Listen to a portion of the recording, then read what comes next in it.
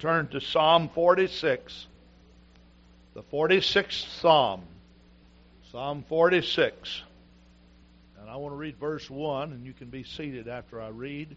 I will be reading some more verses in Psalm 46. Praise God. God is our refuge and strength, a very present help in trouble. Isn't that beautiful? My, what a promise. What a promise. God is our refuge and strength, a very present help in trouble. And you may be seated. I want to speak to you on the subject living in the present tense. Living in the present tense.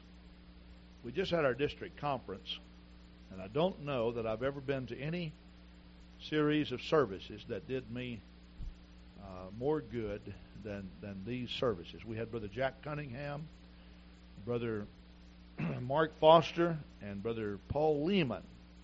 Brother Paul Lehman is from Saginaw, Michigan. Brother Mark Foster, who was in Winston-Salem, North Carolina, he recently has moved to St. Louis, where he's assisting Brother Jack Cunningham in our Home Missions Department. And then, of course, Brother Cunningham is our National Home Missions Director, and he was in Newport News, Virginia. But I'm here to tell you the Spirit of the Lord moved in such a great way. Brother Cunningham has recently made several trips with Brother Billy Cole. Now, most of you know Brother Billy Cole. Brother Billy Cole is one of our pastors. He pastors in West Virginia. At this point, it slipped my mind as to what town he's in. But he travels all over the world extensively, preaching the gospel. He was recently in Ethiopia, and we now have a near total on what has happened there. In one service, 200,000 people gathered in to an area was walled off in Ethiopia. Another 50,000, were on the outside of the wall. About 250,000 people in one service, and over 70,000 people received the baptism of the Holy Ghost in one night's time. Praise God. Can you say praise the Lord for that? Oh, thank the Lord. You know, it's good to know that you are attending a church that believes that something can happen now. Quite often in counseling, people tell me what their intentions are. And I know that most of us, and we should, have good intentions. But on the other hand, if intentions are all that we have, we always put off doing what we know that we need to do until tomorrow. And the old saying is that tomorrow never comes. And that's just the way it is. Let's talk about living in the present tense. See, all time is described in three tenses: past tense, present tense, and future tense. Time is a way of measuring duration, how long it took for something to occur. That's called time. God has given time to every person. We don't know just how long a time that God has given to us as individuals, but we know that it varies because we're not all born on the same day, and we don't all die on the same day. And we have various lengths of life. But we do know that during that time, God has promised that He would deal with us. The Scripture tells us, the grace of God that worketh salvation hath appeared unto all men. That God's voice and leading of His Spirit is resident in every man. Now, a lot of people are not aware that it's God that's dealing with them. A lot of people are not aware that God's Holy Spirit is directing them. But God directs all people. Now, that does not mean that their lives are ordained of God, that is, every move that they make, because we also know that God has given us a free will, a choice. And one of the most beautiful things in life is the power to decide, or the power to choose. I am here today not because someone called me up and told me that I had to come. I am here today because I chose to come. I started serving the Lord 33 years ago. This April 15th, I started serving God by choice. I did not have to.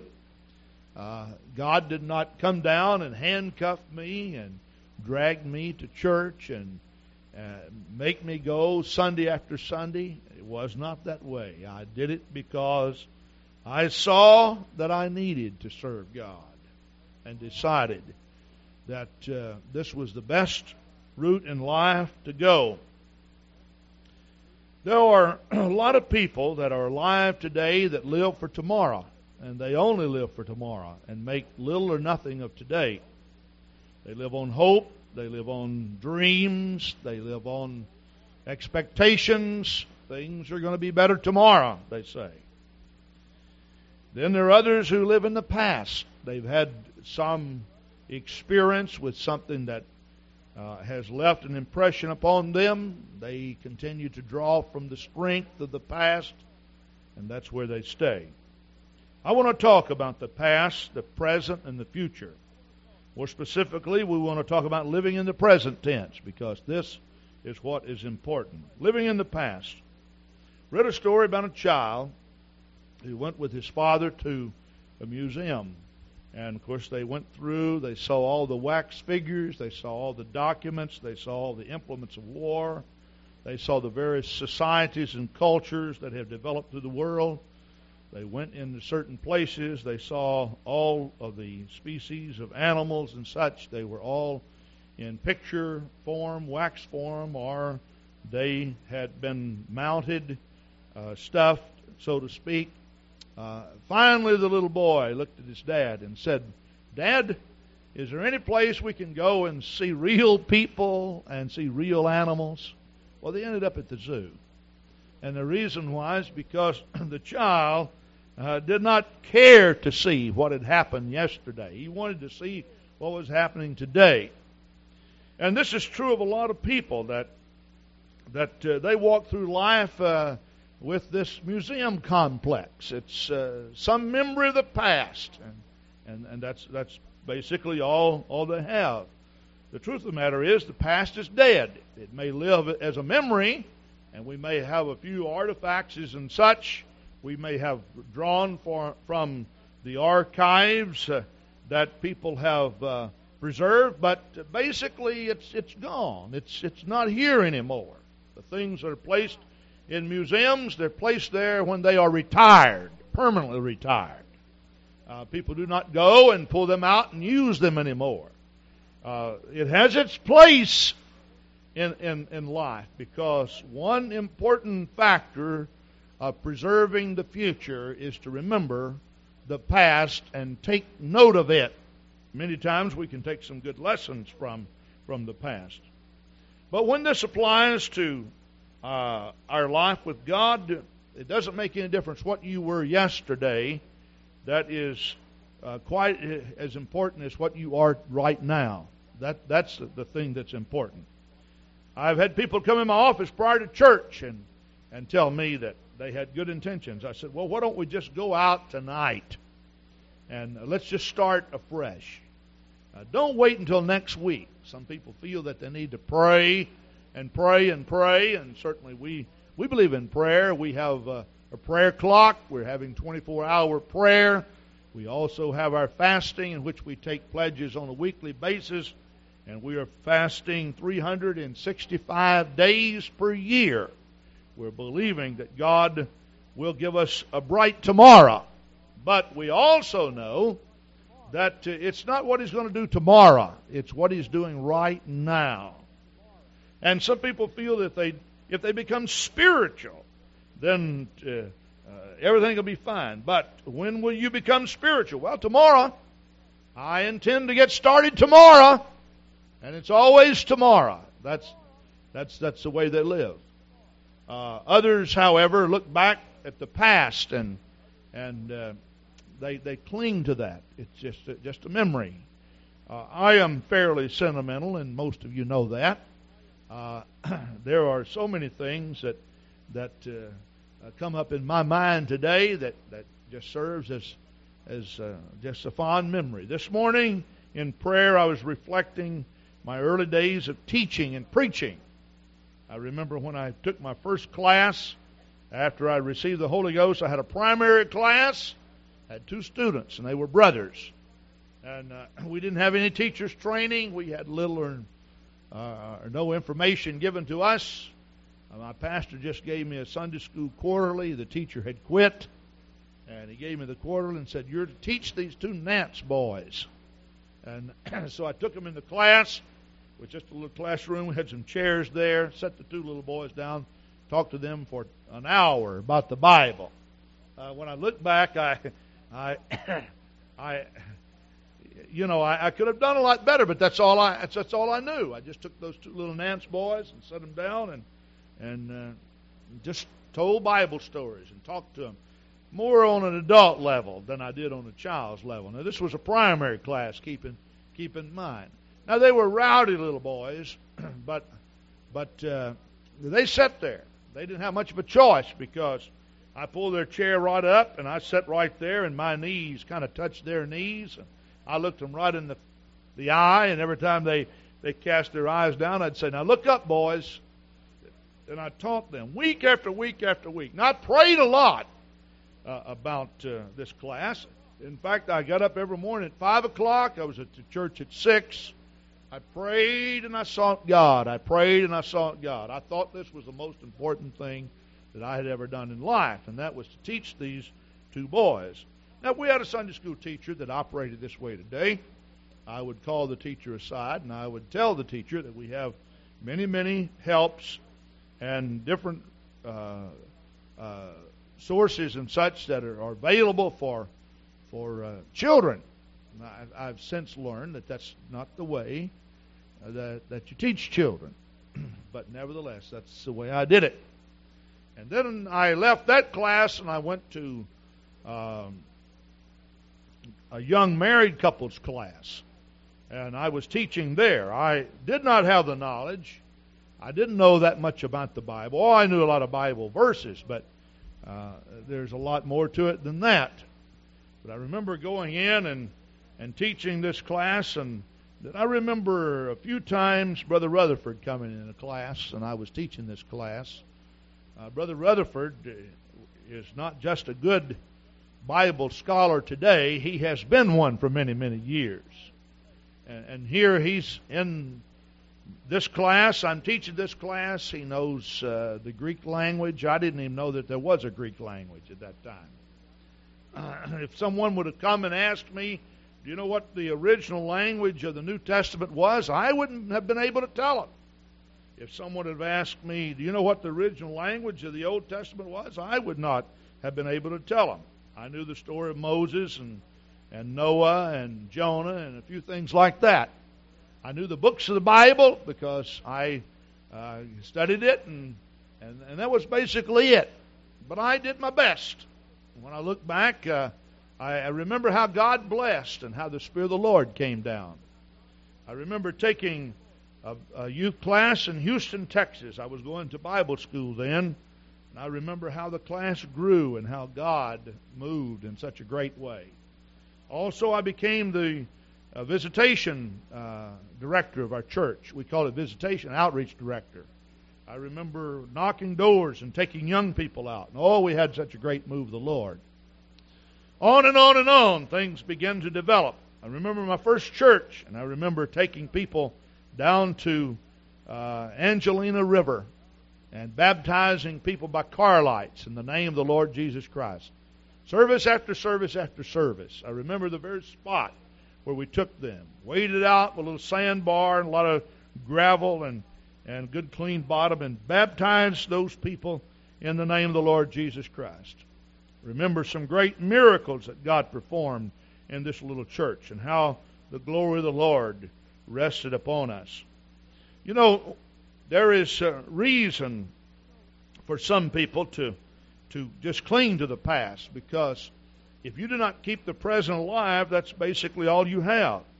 When I look at traditional religion, for the most part, in America, traditional religion is as it is simply because people are clinging to the past.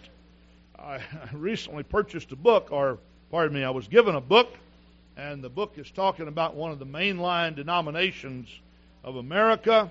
This denomination, several years ago when it peaked, it had 10.8 million North American members. Within a 10-year period of time, they lost one half of their congregation to other churches, more fundamental evangelical churches. A minister from this denomination wrote the book, and this is what he says. I don't know that much about the denomination. I'm just telling you what he said. He said, the problem with our church is that all we know about God is what somebody has told us. Our forefathers, for generations, our forefathers have been telling us about the great works of the Lord. You know, Israel reached that point several times in their history, where that they had no present tense relationship with God. Everything was in the past. Now, the past has and does play a very important part in every man's life. And God constantly reminded them of the past. But He only reminded them of the past in order to get them to have faith to believe that the present could be just as productive as any memory that they have had. This minister goes on to talk about his denomination. He says somewhere at some time, he said, we're going to have to get a fresh new touch of God. We can't serve God just out of the past. He went on to state, he said, you can come in any of our churches.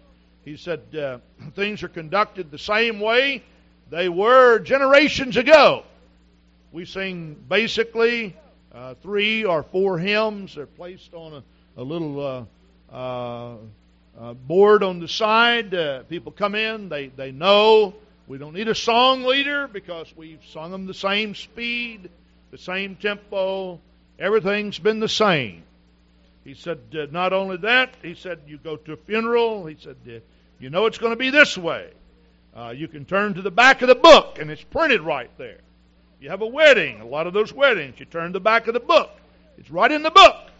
Nobody asks any questions. Nobody needs to ask any questions. The reason why is because that's the way Dad did it. That's the way Grandfather did it. And yet, he said, we go into the books of our history and we see that we did have a great past. Great moves of the Lord. The power of God fell. Literally hundreds of people were converted. Sinners turned away from the way. Now it's just people coming to church. No conversions. No boost in attendance. No life. No excitement. No enthusiasm. Nothing's taking place. Nothing's happening. It's just the same old thing over and over and over. And all we have in this church is just a lingering memory of a great past. No mention is made of the power of God, the operation of the Spirit. It's pretty much all gone. I talked to a man of this denomination. He happened to be my foreman in Longview, Texas, a man by the name of Frank McBride. When I talked with Frank, he was asking me quite a bit about our church, and I ended up testifying to him week after week after week. And finally one day Frank said, you know, he said, when I go back and read the writings of the founder of our faith, he said, it is amazing, he said, that how close in lifestyle he was to the Pentecostals today. In fact, if we wanted to know who was the very best example of our faith, we'd go back to him. But the truth of the matter is, none of us try to pattern our service after the way he conducted his service. None of us patterns our lifestyle the way he patterned his lifestyle. We don't have the prayer life that he encouraged our people. All we do is we get together and we read about him. And we talk about the glory days days that go all the way back to the Reformation, and we talk about these things. But today, it's just something to talk about. It's really nothing that we experience. So, truthfully, if I wanted to find a good example, the best example that's ever lived that would portray one of our people, I'd say go back to him. But the truth of the matter is that if we live like him, we'd probably all be Pentecostal today, because he certainly fits the description of the holy rollers, so to speak. He wept and cried, and when he preached with such great power that people were literally slain in the Spirit of God. Sinners were converted. In the cities in which he went, the town black spots, so to speak, were all closed up. The red letter districts and such were all closed up, the red light districts, and the pubs were closed, and many sinners came to know God in the Spirit of the Lord. And he said, we talk about it, we read about it. Not too long ago, I conducted some lessons in which I reminded all of our young people about our past. But you know, the sad part about it is these young people go out of the doors, and that's all they have. It's just something that's dead, just a memory. The past is dead, and that's the way it is. There are others today that live for the future. Some of the more progressive, we call them progressive because that's the term that's used in the world. Some of the more progressive movements, maybe I should say the non-traditional movements, I would not hesitate to mention some by name. The Mormons are considered to be a very progressive movement. Also, the Jehovah's Witness group. The truth of the matter is that most of their doctrine is really based upon something that's going to take place in the future. I remember a group of Mormon missionaries that came to our church, and so when I opened the Bible and I began to talk to them about receiving the baptism of the Holy Ghost, and I read in Acts the 19th chapter where the Holy Ghost fell on these believers, and they all spake with tongues, and so forth and so on. I asked him, I said, do you believe that believers can speak with tongues? He said, oh, yes. I said, have you ever seen anyone speak with tongues? You ever heard anyone speak with tongues? Oh, no, he said. I said, well, when will this take place? He said, well, we believe that there will be a time in which we will all come into the unity of the Spirit, the unity of the faith. And he said, we believe that at that time that God's going to come down and we'll be all speaking with tongues just like they did on the day of Pentecost. Now, this is quite different from most traditional churches, because most traditional churches say that was for the apostles, the people in the upper room, and the people who lived in the days of the Bible. It's all gone away with. Others say it's going to take place in the future, and that's the way it is.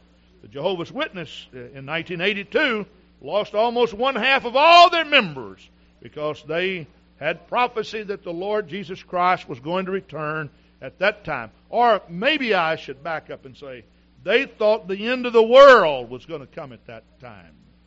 But it didn't take place then. So people on a wholesale basis walked away. What did they do? They just revamped their prophecy and they put it at another date.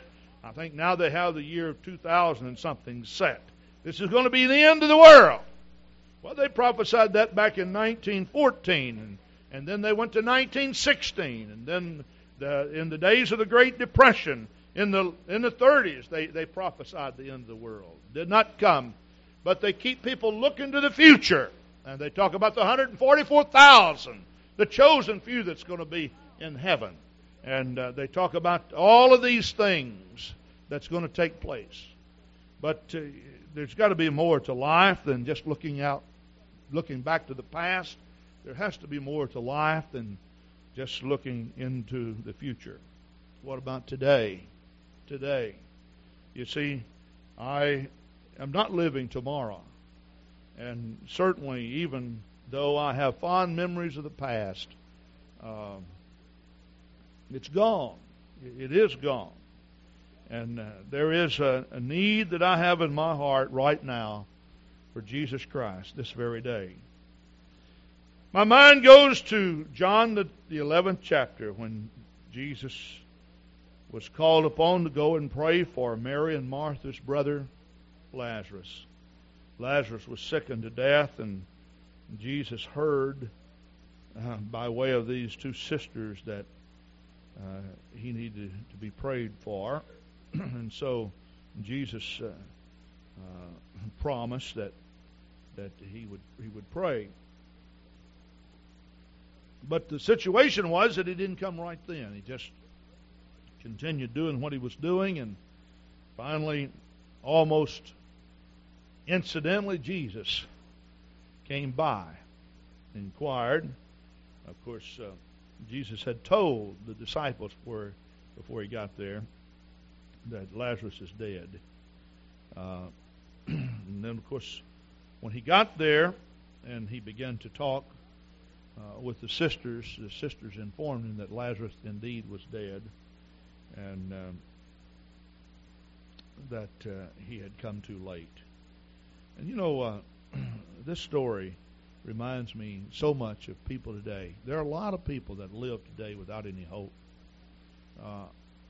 If Jesus had have only been here, if he would have come my way, but he didn't, and so I'm just kind of trapped with the present. It's not going to be any better. It's just like, that's just the way it is. I've got monumental situations that I can't overcome. Don't know what I'm going to do. Jesus then begins to talk to these sisters, and he told these sisters that thy brother shall rise again. And of course, Martha said unto him in verse 24 of John 11, I know that he shall rise again in the resurrection at the last day. Future tense. The last day. He's going to come back. He is. He's going to come back. Now, I know that there are times in which scriptures concerning the future are so applicable. If God calls you home, and if I am in charge of your service, I will probably talk to your loved ones about the day of the resurrection. I don't know of a funeral I've had which a person went to meet the Lord that I didn't talk about the day of the resurrection. It has its place. But you see, Jesus was there right then. And they did not understand. Jesus said unto Martha, I am the resurrection and the life. He that believeth in me, though he were dead, yet shall he live. Now, for some reason, they didn't understand the power of Jesus Christ. He was there with them. He said, I am the resurrection. I am the life. Oh, but Jesus, you should have come. In other words, they look back to the past and what he should have done, or they look to the future as to what he's going to do. But Jesus said, I am the resurrection and I am the life. And this is what people need today. They need to understand that God is more than just a memory of the past. He's more than an expectation of tomorrow. That He indeed is alive today and is doing great things for His people. Do you know that Jesus Christ can forgive you of your sins today? He can. You don't have to wait until tonight's service. You don't have to wait until next week. You don't have to wait until our revival service is in the month of May. You don't have to wait for that. You can be forgiven of your sins right here this morning, April 10th, 1994. Praise God. In fact, you don't even have to wait until I finish preaching. You can lift your hands right where you are, or lift your voice up to God, and you can ask the Lord to forgive you. God can forgive you right while I preach. My mind goes back a few years ago. I was preaching. I was preaching on a very similar subject. Was talking to a group of people. There was a lady visiting with us. She was sitting back about where Peggy Thomas, raise your hand, Sister Thomas, about where Sister Peggy is sitting. It was in our old building, but that was the approximate location from the pulpit. And as I began to preach, she put her head down, and then she began to sob. I could hear her sobbing while I was preaching. Then she just turned and knelt right down there between the pews. We had pews in the old building. She knelt down between the pews, and she began to call out to God. I stopped the service, went back and prayed for her.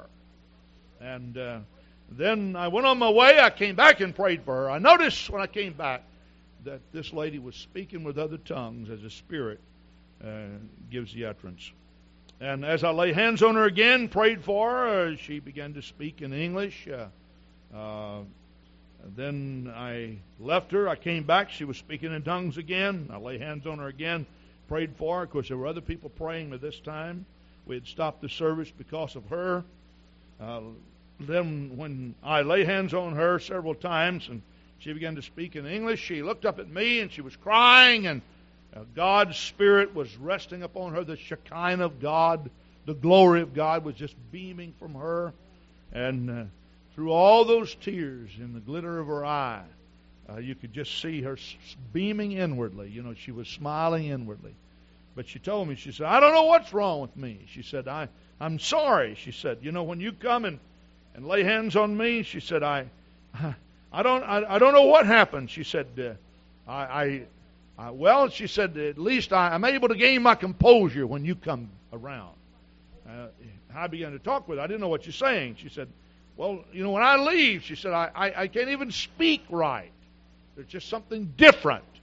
And so I opened my Bible and I began to tell her.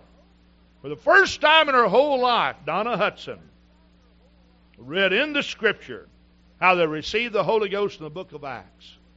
All of a sudden, a light came on. She said, you mean to tell me that I received the Holy Ghost just like they did back in Bible days? I said, yes, Donna. She lifted her hands, and this time when I lay hands on her, she began to speak with tongues, and she did not try to speak perfect English. She understood that a real experience with God was not something that people used to have, or something God's going to do for tomorrow, but it's something she could have right then, that very moment. Oh, hallelujah, hallelujah. And God filled her with the power of the Holy Ghost. And I'm here today to tell you that God can give you the Holy Ghost right here in this place this a.m. Let's lift our hands and praise the Lord. Oh, hallelujah. You can have it right now. Blessed be the name of the Lord. Blessed be the name of the Lord. Oh, praise God, praise God, praise God. Oh, thank you, Lord. Thank you, Lord. Oh, hallelujah, hallelujah. Last Sunday morning, at the end of our service, you saw us give the certificate. Leslie Ezell came. We baptized her in the name of the Lord Jesus Christ. It was just a week or so before. She came up to the altar. A group of people came around and laid hands on her. And God filled her with the baptism of the Holy Ghost, and she spake with other tongues as the Spirit gave the utterance. You know, that's a real, valid Bible experience. I talked with a minister of the same denomination that I'd made reference to about losing so many people, that is, traditional religion, and how it became so great, and it was just, however, they were living on the past. He came into my living room and talked with me, and he said, you know, I'm not too good at spiritual things. He said, you know, their church had turned more into a social club. It's you know, how many card games can we play, and how many socials can we have, and how many times of fellowship can we have, and got all of our suppers going and all this. Now, I'm not against fellowship, but if that's all you have going, my friend, you don't have much going at all. You don't have much going at all. And he told me, he said, you know, I just don't know much about spiritual things. I began to talk with him about the Scripture. He had a couple of ladies in the church that had received the Holy Ghost. That was the thing. And he said he had a problem and he didn't know what to do. I said, well, the only time we consider we have a problem is when we got a couple that won't receive it. He said, well, I don't really understand this. So when I began to go in the Scripture, he said, I thought that was just for people back in the days of the Bible. I said, oh, no. We talked about divine healing. He said, well, we have doctors today, and so we don't need divine healing. It all boiled down to this. When I talked with him, he said, well, what do you think God does for people today? He said, well, I'm not really for sure. He said, I know that we serve as encouragement to each other. And so he tried to validate all of his fellowship gatherings by saying that, well, I guess, as long as we encourage each other to live morally pure, and everything's going to be all right. But the problem is that there are too many people with problems and too many hungry souls. Young people walk away and they want something that's alive and real. Went into a room one time where there was a young lady. She had, this back during the days, in the late, well, it was early 70s this was. And, quite a few young people throughout the city had their coffee houses and places of fellowship. And I went in and I began to talk to these young people about the Holy Ghost and what God could do. And one young lady rose right up against me, and she said,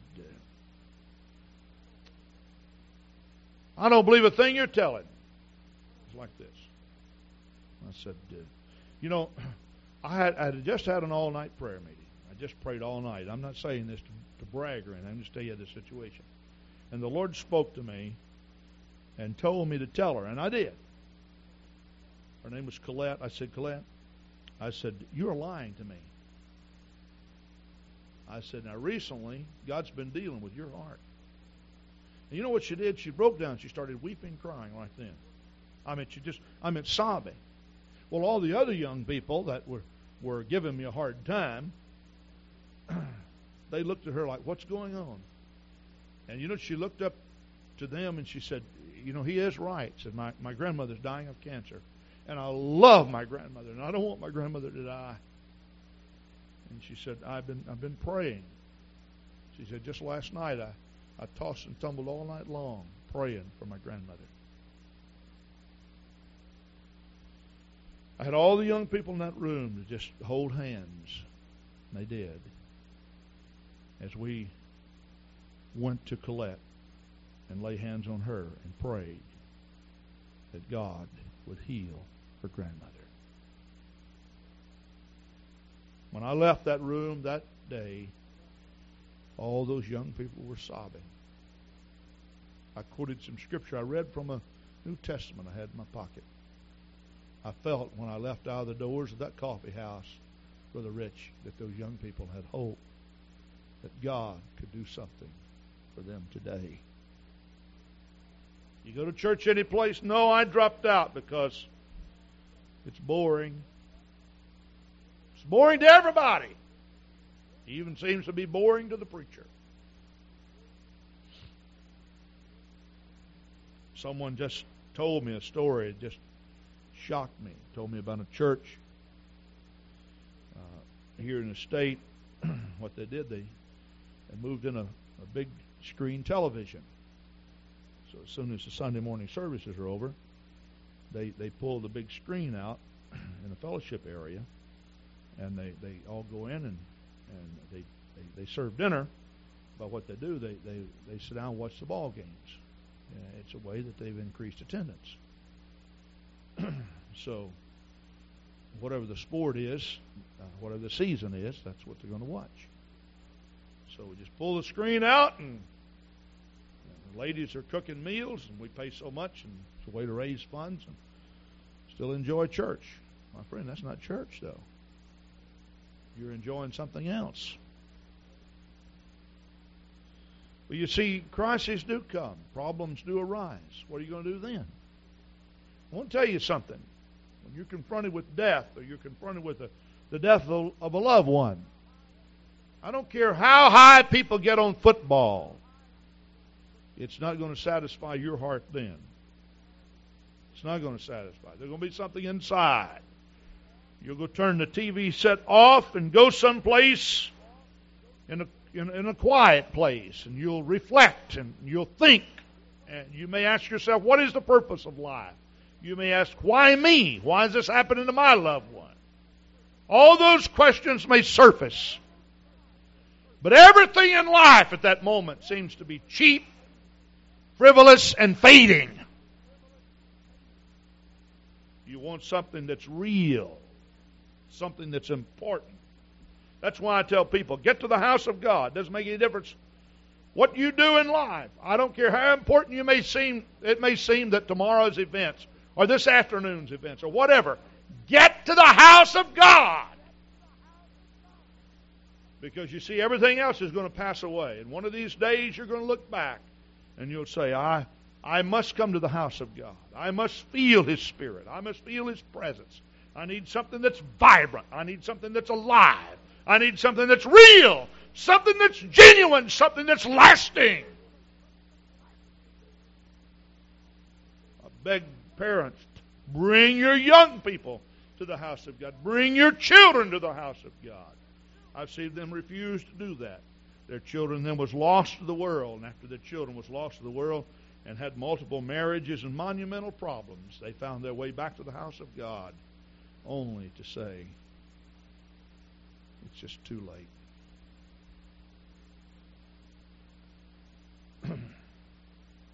I've never yet had an aged person to come into my office and say, Pastor, I made one mistake. And I say, what is that? I spent too much time with my family in church. Took them too much. Never have had that happen. I've had family after family to tell me, I'm sure glad I brought them to the house of God. But I'm going to tell you something. I've had person after person after person to file into my office and say, I made one mistake. What's that? I wasn't faithful to the house of God. I didn't bring them to the house of God. You can understand why people can give up on church and give up on God. You know, if you're attending a church where nothing ever happens, the total service is probably 45 minutes long, and it's just enough time for a good nap. And that's about it. And then you leave. You can understand. But I'm here to tell you, my friend, it doesn't have to be that way.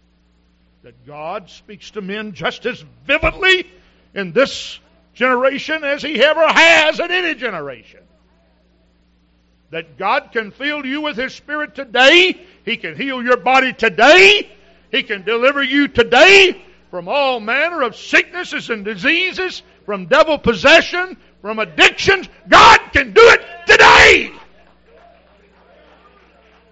And you don't have to have your mind on tomorrow. He can do it today. Right here today. Right here today. You know why this man's running around church? Because he was one of those who was recently delivered from alcohol and drugs. God filled him with the power of the Holy Ghost, my friend. Oh, hallelujah, hallelujah, hallelujah, hallelujah. My Jesus, my Jesus. You know, he still drinks today. He just drinks from a different bottle. Hallelujah, hallelujah, hallelujah. He's drunk today, but he's drunk on new wine from heaven. This is that which was spoken of by the prophet Joel, that thus saith God, in the last days, I will pour out of my Spirit upon all flesh. Your sons and your daughters shall prophesy. Your young men shall dream dreams, and your old men shall see visions. And upon my servants and my handmaidens will I pour out of my Spirit in those days. Oh, hallelujah, hallelujah, hallelujah. Let's give the Lord a big hand clap. Living in the present tense. Make the best of this day. Let this be the greatest day you've ever lived in your life. You see, I dare not even wait till tonight, because tonight may never come from me. I've got to get what I'm going to get right now, here, today. It's been said by many other preachers, but I want to say it again. The road to hell is paved with good intentions. Oh, hallelujah. I intend to. I'm gonna. I'll get around to it. Let's do it today. Today. Today. Today. Today. You know, when we think of eternity and we think of how long eternity is, I've heard so many preachers preach about eternity. I always appreciate people putting thought into this great subject. Been a book passed around among some of our people about hell, and some of our people have read it.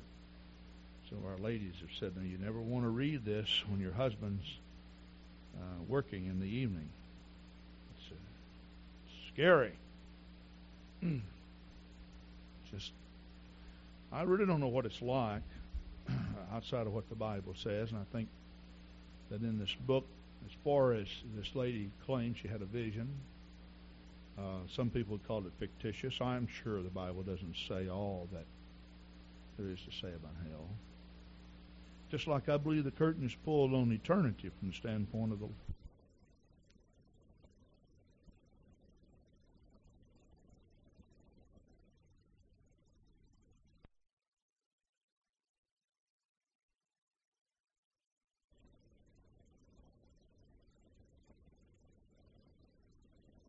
holy city. A lot of wonderful and marvelous things. We don't know all of it. We don't know the whole story. But I know this. Even though we sing Amazing Grace, and we talk about being in heaven, we say when we've been there 10,000 years, bright shining as the sun, we've no less days to spend God's praise than when we first began. The reason why is because in eternity, there's no way to measure duration. No way at all. See, God appointed the sun and God appointed the moon to serve the time for days and seasons. This is the way we have to measure duration. In the holy city, there won't be a sun, there won't be a moon. There won't be a night. For Jesus will be the light of the city. That's what the Bible tells us.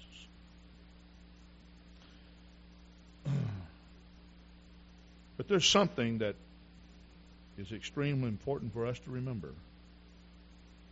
That the greatest span of eternity is not then.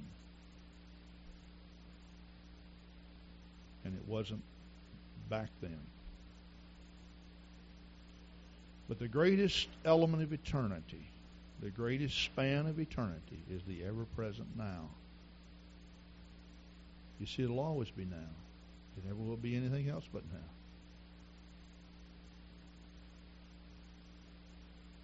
When your tomorrow rolls around, it'll still be now. You will not escape now. If God takes you from this earth and changes your status by allowing you to go and be in His presence, or if you're cast out of His presence, it'll still be the ever-present now. It never will be anything but now. The psalmist says, God is a present help. He wants you, I'm talking about God, wants you not to consider the past when you think of your need, and not to consider a God that's able to do it tomorrow. But God wants you to consider now, the present. How many of you need something from God today? Would you lift your hand? And why not get it today? See. Why not get it now? Why even think about waiting till tonight? Just dig in right now with faith. Start praying right now. You want your sins washed away? Ask God to forgive you right now. You want to receive the baptism of the Holy Ghost? Get it right now. You want to become a great prayer warrior for the Lord? Then start praying right now. You want to be spiritual? Be spiritual now. Live in the present tense. This is the only way that life will ever be productive, is to live for the present.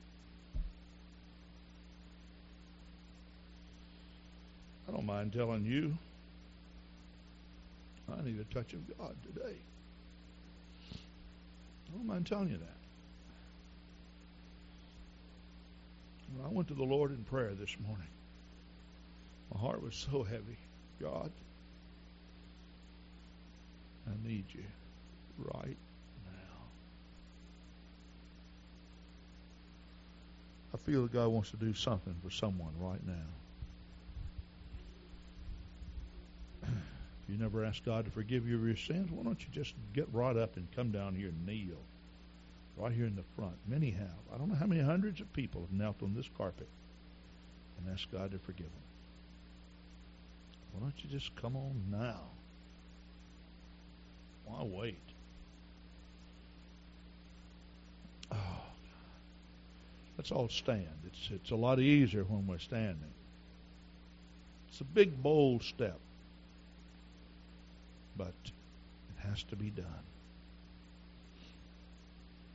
Some of you come and pray with this mother, this baby. Oh.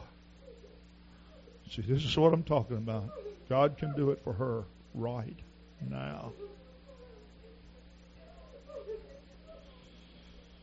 Oh, Shandarahatusakamandiantaya.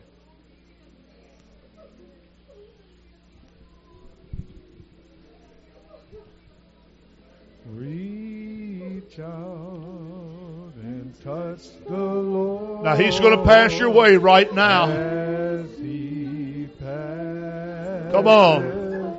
Just like this lady has come. Come on right now. He's not too busy. Oh, hallelujah, hallelujah, To hallelujah. hear your heart's cry. He is passing. That's it. By this moment, your needs to supply. Reach Let's pray her through the Holy Ghost. She's ready to receive the Holy Ghost. That's it. Ask God to forgive you right now. Just forgive me, God. I need you, Lord. I love you. Now let's pray her through the Holy Ghost right now. You sisters gather around real close. Give her instructions. She'll receive the Holy Ghost. God's been dealing with her while I was preaching yet today. And you know, God can meet your need right now. Why don't you step out right where you are and come give your heart to the Lord. Come on. Cry, He is passing by this moment. Oh, hallelujah, hallelujah. Supply. Reach out and touch the Lord as He passes. Oh, yes. By. Reach out and touch the Lord. Oh, God can do it right now, this very day. You will find He's oh, hallelujah. Come on and pray. Come on and seek the Lord. Give your heart to God. Cry, He is passing by this moment. Your need to supply. Reach out and touch the Lord as He passes by. Reach out and touch the Lord. Hallelujah, hallelujah. As He passes That's by. it. You will find He's not not too busy. Oh, hallelujah, hallelujah, hallelujah. To hear your heart's cry. He is passing by this moment, your need to supply. Reach out and touch the Lord as He passes by. Reach out and touch the Lord as He passes by.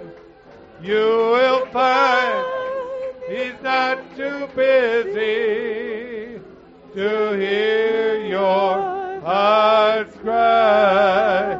He is passing by this moment, your needs to supply. And touch the Lord as He passes by. Reach out and touch the Lord as He passes by. You will find He's not too busy to hear your heart's cry. He is passing by. Oh, hallelujah. That's it. We're going to pray this lady through the baptism of the Holy Ghost right now. All over the building. Let's believe that God's going to fill her with the Holy Ghost. Would you do that? And touch the Lord as He passes by. Oh, reach out. Oh, yes, in Jesus' name. Yes, in Jesus' name. Yes, in Jesus' name. Passes by. You will find. Oh, hallelujah, hallelujah, hallelujah. He's not too busy to hear your heart's cry. He's baptized her with the Holy Ghost in 1994. Yes, He is. He's filling people with His Spirit in 1994. Reach out and touch the Lord as He passes by. Reach out. Oh yes, oh yes, oh yes. Oh yes, He's doing this right here today. That's it, all over the building. Let's reach out to God. Whatever your need is, let Him supply that need today.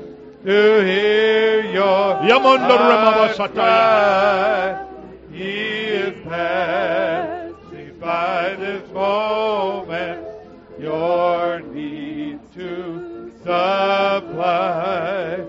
Reach out and touch the Lord as He passes by. There is no telling what God will do if you believe. There is no telling what God will do if you believe. He'll heal your body.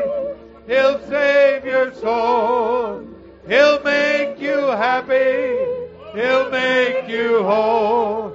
There is no telling what God will do if you believe. Oh, hallelujah, hallelujah, hallelujah. There is no telling what God will do if you believe. There is no telling what God will do if you believe. He'll heal your body. He'll save your soul. He'll make you happy. He'll make you whole. There is no telling what God will do if you believe. There is no telling what God will do if you believe. There is no telling what God will do if you believe. Oh, hallelujah. Now, you see, this lady, Terry Deneen, came up here this morning believing God has already baptized her with the baptism of the Holy Ghost with the evidence of speaking with other tongues as the Spirit gives the utterance. Let's give God a big hand clap. Oh, hallelujah. Do you believe God is real? Oh, yes, He is. Do you believe He walks among us today? Yes, He does. You believe He's the resurrection and the life today? Oh, yes. Not just tomorrow, not just yesterday, but this very day.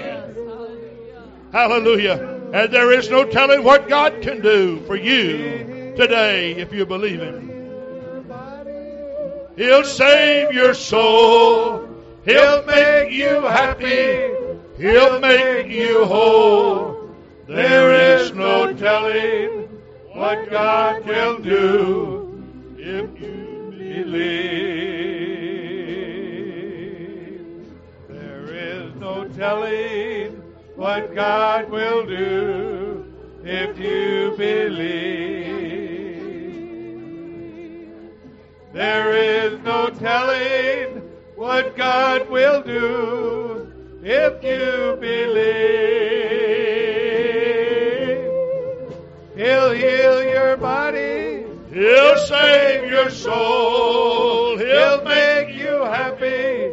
He'll make you whole. There is no telling what God will do if you believe. Okay. Terry has been filled with the Holy Ghost and she wants to be baptized today. Praise God. So we're going to baptize her here today in Jesus' name. Oh, hallelujah. Isn't this great? Oh, thank you, Lord. Thank you, Lord. Thank you, Lord. There's life